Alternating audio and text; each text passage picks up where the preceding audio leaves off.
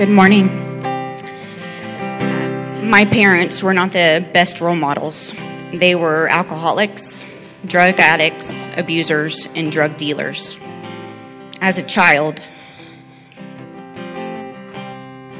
I was required to participate in the drug dealing business. I measured and packaged the drugs. I sold the drugs from my home, oftentimes while left alone, placing me in dangerous situations with the buyers. In addition to drugs and alcohol, my father was extremely abusive. He would beat my mother on a very regular basis, sometimes leaving her unconscious. When my brother was old enough, he would come to her defense, only to be beaten himself. I always sat cowardly in the corner in fear. As the years went on, my brother became an abuser. I joke now that I was his human punching bag.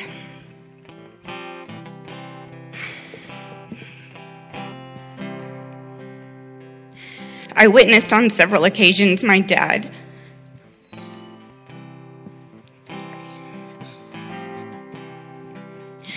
or my grandparents forcing my mom to vomit because she attempted suicide by taking drugs or medications. I saw law enforcement and CPS come and go several times with no actions taken. Throughout this time, my grandparents were my stronghold. They lived in the same town and would often get me on weekends so that I can attend church. My grandmother made sure I attended VBS and church camp every summer. When I was 12, I was baptized in the pool at Tanglewood Christian Camp close to Lexington. At that time, I don't believe I really knew what it meant. I just knew it was important. At the age of 13, my mother and I secretly left my dad and brother with the help of family. 6 days later, she jumped into another abusive relationship. They too would indulge in alcohol and drugs. A few months later, she left me with a family member and ran off to be with him. I bounced around to different homes and with family and friends, ending up back with my mom when I was 16 and pregnant. I truly believe my grandparents were angels sent by God to protect me. The Christian foundation they set in my life had lasting effects. I got married at 19, and my husband and I began attending church. I started to understand what a real relationship with God was really like. Through each trial we faced, I had faith that God would pull us through. Tracy and I struggled to make ends meet for years. However, we made sure to pay our tithes faithfully. Slowly, we recognized God showing up in all aspects of our lives. Relationships improved, finances improved, jobs improved.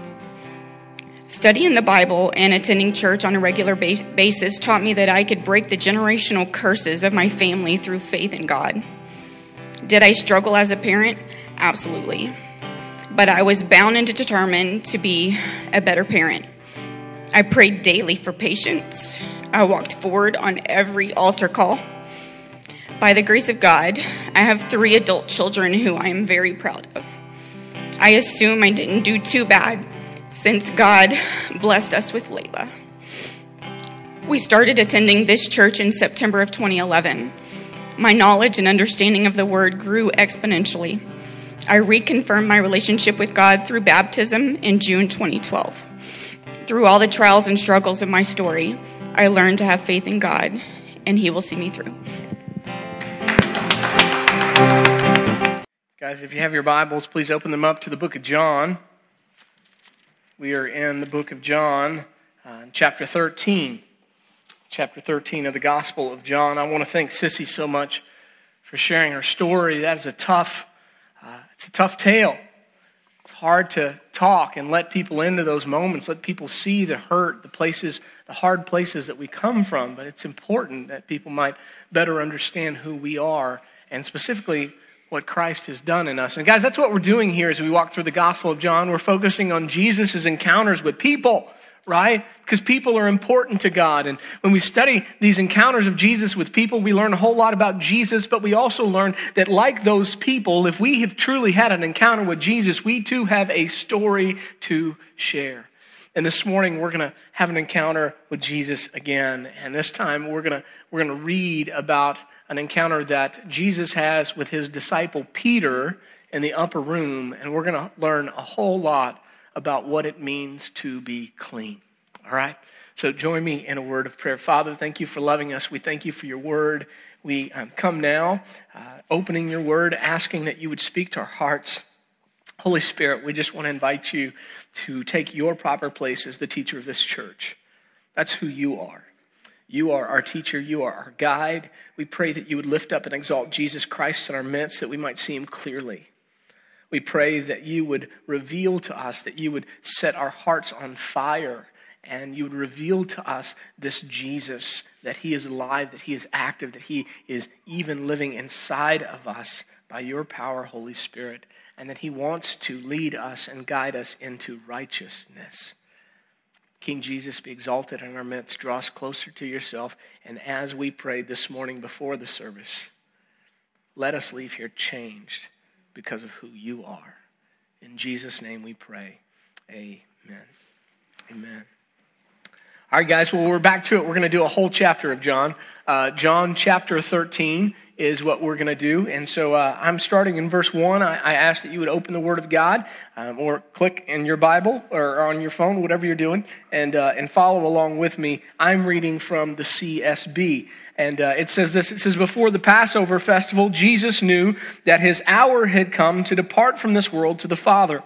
Having loved his own who were in the world, he loved them to the end. Other translations say he showed them the full extent of his love. Now, when it was time for the supper, the devil had already put into the heart of Judas, Simon Iscariot's son, to betray him. Jesus knew that the Father had given everything into his hands and that he had come from God and that he was going back to God. So he got up from supper. He laid aside his outer clothing. He took a towel and he tied it around himself. Next, he poured water into a basin and he began to wash his disciples' feet and to dry them with a towel tied around him.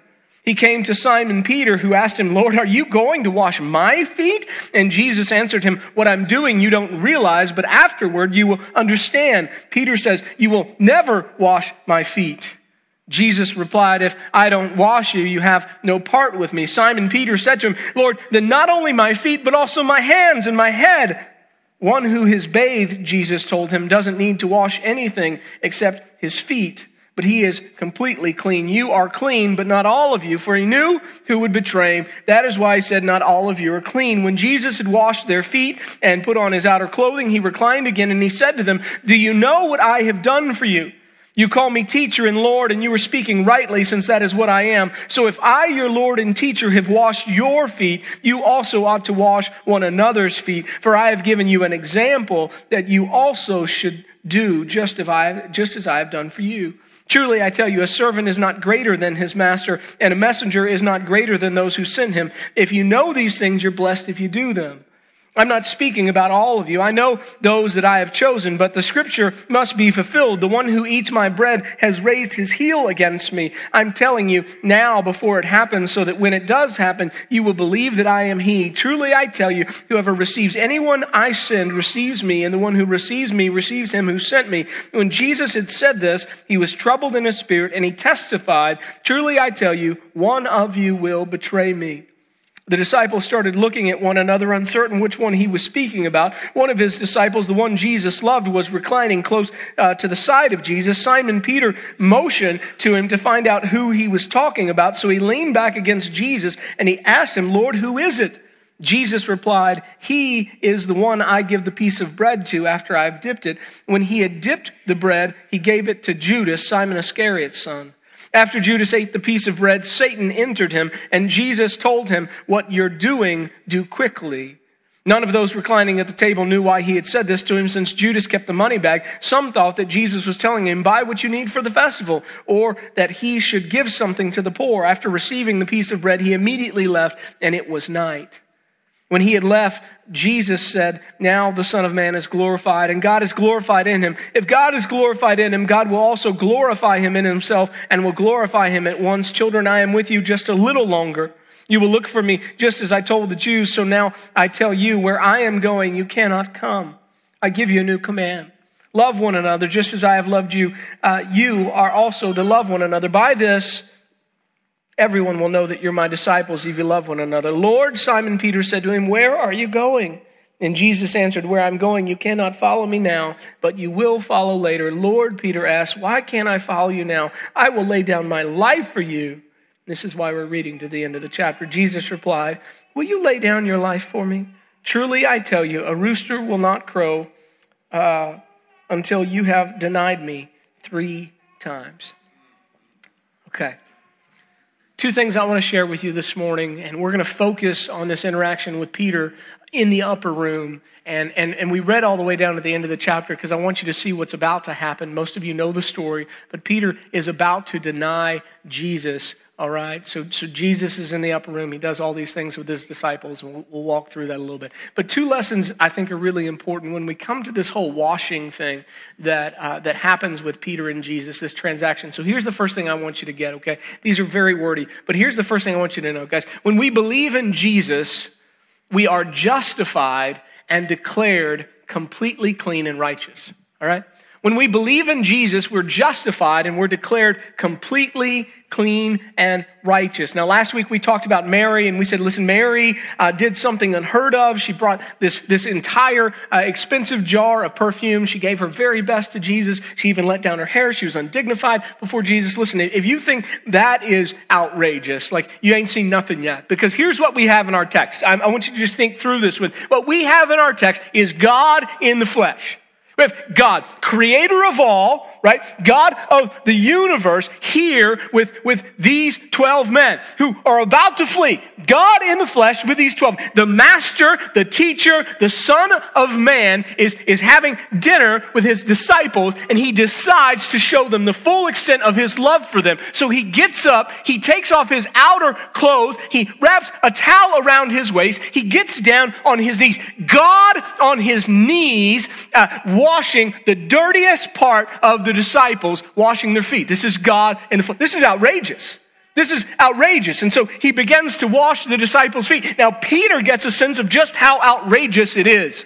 He's going, wait a second. You are going to wash my feet? You, my master, wash my feet? No, it will not be. It should be the other way around is what Peter is saying. And Jesus says to him, Peter, if I don't do this, you and we're not going to have fellowship with one another. Our fellowship is going to be broken, and so that's kind of what happens, right? And so Peter, being Peter, pre-Pentecost Peter, does what he does best. He puts his foot right in his mouth, and so this is what he says in verse 9. Then Lord, Simon Peter replies, not just my feet, but my hands and my head as well. Wash all of me, Jesus. To which, of course, Jesus replies this in verse 10. Jesus answered, those who have had a bath need only to wash their feet. Their whole body is clean. These are important verses. Don't read past. Their whole body is clean, and you are clean, though not every one of you. Now, to understand this, we need to know a couple of things. One of those things is cultural, and one of those things has to do with the Old Testament law involving the priesthood. Okay? So first, let's talk about culturally. Culturally speaking, did they in Jesus' day, do you think they had running water and they just hopped in the shower real quick before they went places? No? Do you think they even bathed every day? No. Water was precious, right? So now listen, if you got invited to somebody's house, though, for a party, you would take a bath. You would wash your entire body. And so you're invited to somebody's party, you would wash your entire body, and then you would show up. Now, of course, along the way, you had to walk through the sand and the dust and the dirt. You've got sandals on, open sandals. So you get dirty. There's stuff around. Now, when you arrive to their house, would you show up and say, hey, do you have the water ready? I'm going to jump into the bath again, and then we can eat. Would you do that? No, like you wouldn't show up at somebody. Can you imagine showing up at a dinner party with your towel? Like, hey, where's the bathroom? And you just walk in and start showering. That'd be. I used to try that sometimes just to freak your host out. Like, you wouldn't do that. You wouldn't do that. You wouldn't take a whole bath again. But instead, what you would do before you would eat is you would wash your hands. And before you reclined at a low table where the food was going to be low, they would wash your feet. So you wouldn't take a whole bath again. Jesus is saying, like, listen, dude, like, you know how it is when you show up at a party. You don't have to take a whole bath again, Peter. You just got to wash your hands and your feet again, okay? So that's one. Now, the other thing that this ties into was Old Testament law regarding the consecration of priests. And so check this out with me. I've got a couple scriptures for you. So Exodus 29:4 says this. It says, then bring Aaron and his sons to the entrance to the tent of meeting and wash them with water. Now, this is basically their consecration as priests. So when you became a priest, you were consecrated with a bath, head to toe. A one-time event, you would be bathed head to toe one time. This was your consecration. It was a complete bath. Now then, as a priest, when you went about your daily duties, okay, what do you think happened? You became defiled, right? And so then to continue to serve in the tabernacle, this is what God had those priests who had already been consecrated that got defiled in their daily duties. This is what they had to do. Exodus 30:18-21. It says, make a bronze basin with a bronze stand for washing, place it between the tent of meeting and the altar, and put water in it. Aaron and his sons are to wash their hands and their feet with the water from it. Whenever they enter the tent of meeting, they shall wash with water so that they will not die. Now notice, did it say they should take a bath? No, because they had already been consecrated. They had already been consecrated as priests. They did not have to take a bath again. They merely had to, because they had been defiled in their daily duties, they merely had to go and wash their hands and their feet again. And so, what does that mean? It means two things. That's why there's 2 points in the sermons, by the way. Here we go. First thing it means is this. Peter has already had his consecrating bath. Okay? Peter has already had his consecrating bath. He has already been declared completely clean and righteous in the sight of God, right? The church word for this is justified. Okay? Peter has already been justified. And here's what that means. The Bible says clearly that we have all sinned and fallen short of the glory of God, right? It says clearly that the wages of that sin is death, right? That's kind of how that works. And so legally, what the Bible would declare is that if we stood before God on our own and by ourselves, that we would legally stand before God as sinners, right? As guilty. Our legal designation before God without Christ is we are guilty. Okay?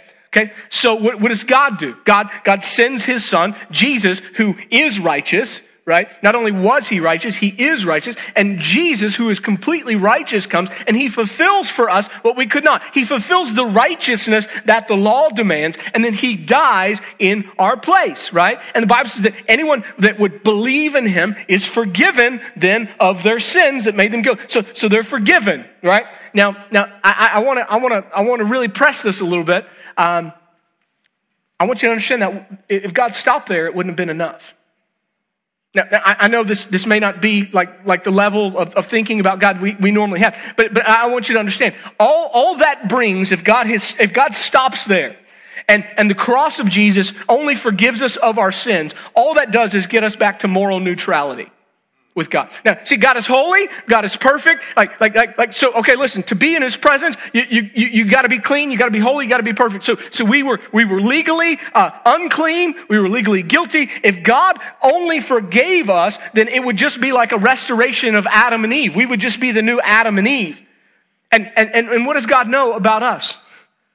Same thing he knew about them. Same thing Jesus knew about Peter, right? What are we going to do?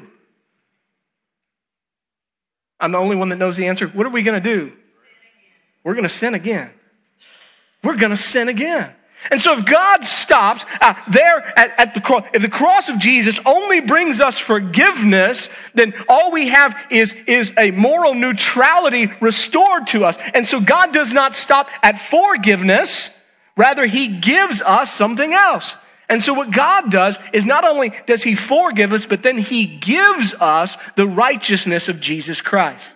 He says, listen, not only am I going to take away your sin, but get this, I didn't just take away your sin so that you're morally neutral. No, I'm actually going to put the perfect righteousness of Jesus onto you. You get it. I'm declaring that the perfect righteousness of Jesus is now yours forever. You get it? It's a big deal. It's a big deal. So when Jesus looks at Peter, says, dude, you don't need a bath. You have already been made clean. That should speak volumes to us. Okay? Should speak volumes to us. So that's the first point. We have to talk about this justification that happens. Okay? The second thing I want you to understand. Okay? Second thing I want you to understand, if I can get to it in my notes, is this. Because Jesus knows Peter and he knows us, we kind of have the second thing here. Ready? When, after our justification, now we read to the end of the chapter because Jesus then says to Peter, hey, by the way, you're about to fail big time. All right? So I want you to understand. So when, after we've been washed, after we've had a bath, after we've been justified, we fail Jesus in sin, we do not need to take a bath again. Rather, we only need to confess and repent of that sin in order to be forgiven and made pure again. Okay? That is a mouthful, but I'm going to say it again. When, after justification, we fail Jesus in sin, we need only to confess and repent of that sin in order to be forgiven and made pure again. Now, the easy way to put that is Jesus knows we're going to get our feet dirty. He knows it. It's not his desire for our life, but he knows it. So listen to me, follow me. Now, this is why this has to do with you. Ready? The Bible declares that in Christ, when we're justified, when we're not just forgiven, but we're actually given the righteousness of Jesus, when we take that bath, we become part of a royal priesthood. You guys have read this in the New Testament, right? Okay, so this is how this all ties in. So you had a bath, you're now part of the royal priesthood. So what does someone who has been washed and consecrated as part of the royal priesthood do when they are defiled in life? When they sin, when they fall, what do? Well, the Bible's clear. They don't need a bath. They need to wash their hands and their feet, right? They don't need another bath. Jesus doesn't have to die again. Once you've had a bath, you just need to wash your hands and your feet. So I want to show you how this truth affected John, the writer of this gospel. So turn all the way in the back of your Bible with me to the book of 1 John. The book of 1 John. And I just think this lesson stuck with John so much that when he got around to writing his epistles, he has this great information in 1 John chapter 1. I'm going to read 1 through 9. He says, what was from the beginning, what we have heard, what we have seen with our eyes, what we've observed and have touched with our hands concerning the word of life. That life was revealed, and we have seen it, and we testify, and we declare to you the eternal life that was with the Father and was revealed to us. What we have seen and heard, we also declare to you, so that you may also have fellowship with us. And indeed, our fellowship is with the Father and with the Son, Jesus Christ. We are writing these things so that our joy be made complete. Ready? This is the message we've heard from him, and we declare to you, God is light. And in him there is absolutely no darkness. If we say we have fellowship with him, and yet we walk in the darkness, we're lying and we're not practicing the truth. If we walk in the light as he himself is in the light, we have fellowship with one another, and the blood of Jesus, his son, cleanses us from all sin. Now, if we say we have no sin, we're deceiving ourselves, and the truth is not in us. If we confess our sins, he is faithful and righteous to forgive us of our sins and to cleanse us from all unrighteousness. If we say we have not sinned, we make him a liar, and his word has no place in us. Listen, it's not God's will that after taking a bath, we would get dirty. But God knew that was going to happen. And so what he says is, listen, when that happens, here's what you need to do. Ready? All you need to do, 1 John 1:9, confess your sins, right? Repent. Confess your sins and repent. And listen, the word of God says, okay, God will forgive us of those sins and he will cleanse us. It means he'll purify us all over again. Isn't that awesome? Isn't that awesome?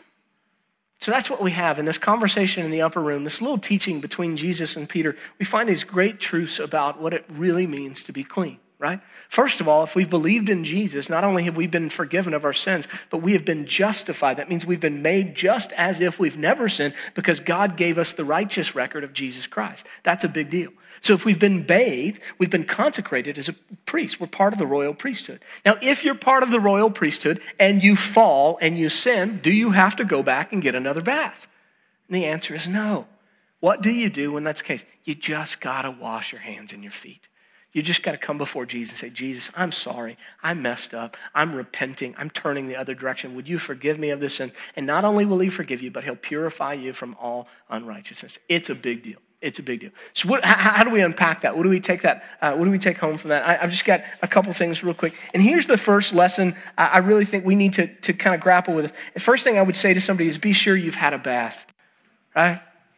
Listen, man, I mean that. I know a lot of people that are raised in church and they think they're good people and they're kind of resting on that. And I'm just here to tell you that that's not enough. That's not enough. I know a lot of people that have maybe come to Christ and they felt bad about sin. And so they had an emotional moment down at an altar and they said, God, forgive me of my sin. And they think that that may have even been a moment of salvation because they felt better, but they've never given their life to Christ. And so if that's you haven't had a bath. You just had a hand washing or a foot washing, right? And that doesn't count. So first of all, I'm saying to you, man, be sure you have had a bath. Now, this passage is a great passage about assurance. But don't be sure in something you haven't done, right? Don't be sure in something you haven't believed. And so the first thing I would challenge you here this morning, have you truly trusted Christ? Right? Because that's what it comes down to. Listen, there is beauty awaiting. Right? I mean, I just read, what's more beautiful than that? Forgiveness and justification. To be made just as if you get the perfect record of Jesus Christ. That's the only way you get to stand before God and live with him forever in heaven. But if that hasn't happened for you,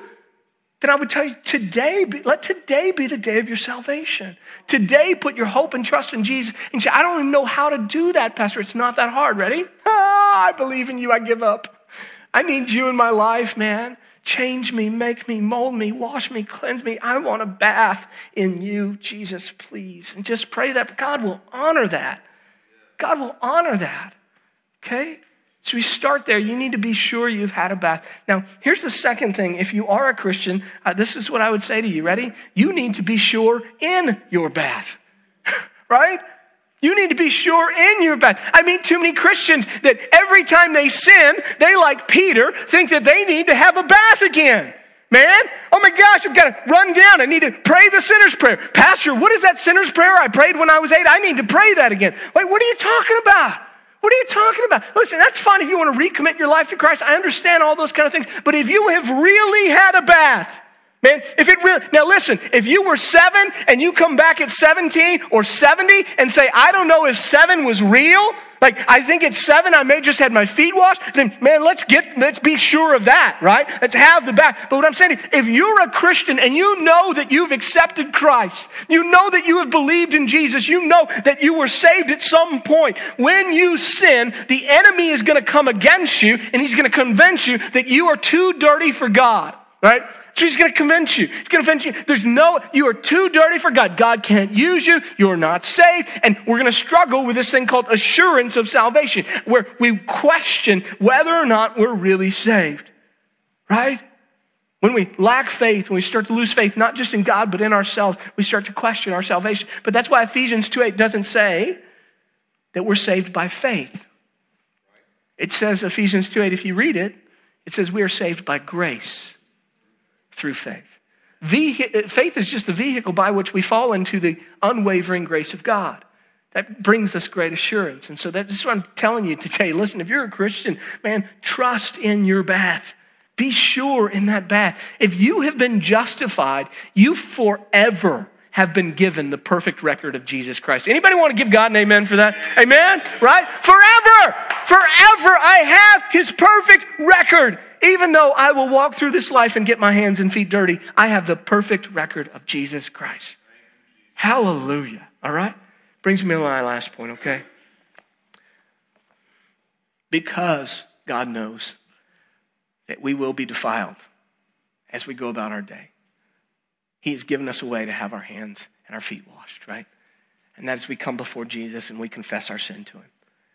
We confess our sin to him. Listen, as a Christian, it is not possible to lose your justification. But it is possible to have your fellowship with God broken. Okay? Not your relationship, not your justification, you're a son and a daughter of God. That can't be taken away. But you know what can be broken? Is the intimacy between you and your Father. We've heard this before. Yeah, I loved your testimony. It's awesome. Ricky shared what it was like during that time of broken fellowship with his son, how hard that was, right? We have those moments, we have relationships where our fellowship is broken, right? Doesn't mean that I'm not a son, doesn't mean you're not a daughter, right? Doesn't mean those, but it just means your fellowship. So the intimacy that we have with God. So if you're a Christian here and you don't feel like a child of God, I'm going to tell you what's wrong, ready? You don't need a bath. You need to confess and repent. That's what you need. You need to come before, you need a foot washing. That's what I'm saying. You need to come before Jesus and say, Jesus, I have sinned. I have defiled myself. I know that I'm your child, right? I know that can't be taken away, but I'm tired of this distance between us. Would you make me completely clean again so that I can walk by your side daily, right? I want to experience that daily, okay? I thank God for his text. I thank God for his word. I thank God that it speaks to us today in ways that are still alive and important to us. And I pray that God's word has done that for you this morning. Pray with me, okay? Father, thank you for loving us.